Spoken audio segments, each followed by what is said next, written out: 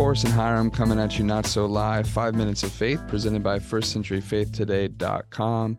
Hope that you will follow along at news.firstcenturyfaithtoday.com and check us out. Hiram, we did open it up when we announced this podcast. We opened it up and saw what kind of questions people had that we could maybe address in a 5 Minutes of Faith. We've got Devin, who left us a comment at our website, who says, this may not be a 5-minute topic, but I'd love to hear your guys discuss how we can wrestle with sin and still be saved. We'd all love to sin just occasionally, but in reality, many Christians struggle with lingering sins that can take long amounts of time to overcome.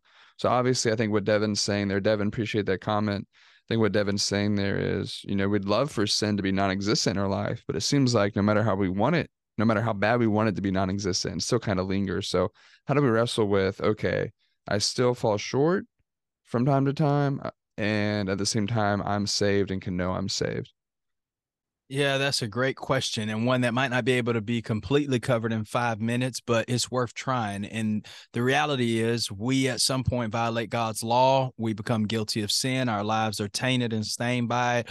But then when we obey the gospel, we contact the blood of Jesus, and Jesus washes away all of our sins.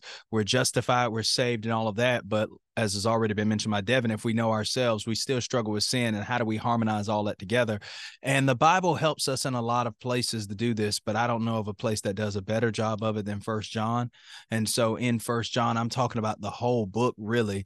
John speaks about the Christian and his or her relationship to sin, and at the same time, his or her relationship to Jesus Christ. And what John seems to be laying out is this, that in Christ, we've been forgiven.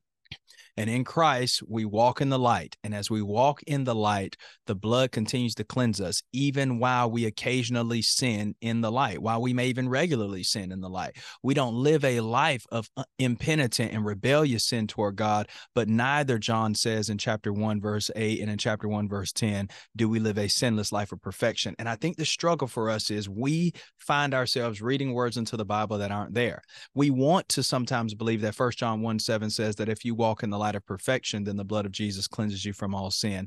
But in God's mind, walking in the light is not the same thing as sinless perfection. Never was, never has been the intention. And so long as we view that as the standard, I'm not saying Devin does, but we sometimes struggle with that idea.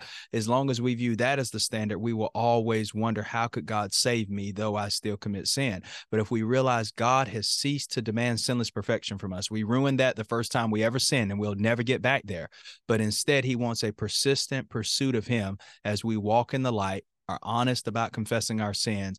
And as we do that, there's no condemnation, not because we've been well behaved and we performed well enough, but because we are clinging to the blood of Jesus. After all, Christians are saved because we've trusted in Jesus and evidenced that trust through the way we live our lives and through putting our faith and trust in him. God didn't send Jesus down here, lead us all the way to Christ through the baptistry, faith, and repentance to say, okay, now you're on your own, take it from here. He knows we have a sin issue, hence why Jesus came across the clouds for us. But that doesn't miraculously change just because we get baptized in water, receive all these spiritual blessings, and become serious Bible students. That's not going to change. We're right because we walk in the light. We're justified based on Jesus's performance for us, and we serve a God who will not collect on the same debt twice. If Jesus really did pay it all, and he did, God will not exact the same debt twice on us and cause us to pay for our sins over and over again if Jesus really did pay it all for us. On the cross, we sometimes view Jesus as dying for our sins pre-Christian, but Jesus died on the cross for our sins, period. That's pre and post baptism and conversion. And once we realize that, the debt really has been paid, and that pushes us to walk in the light and not run in the way of sin.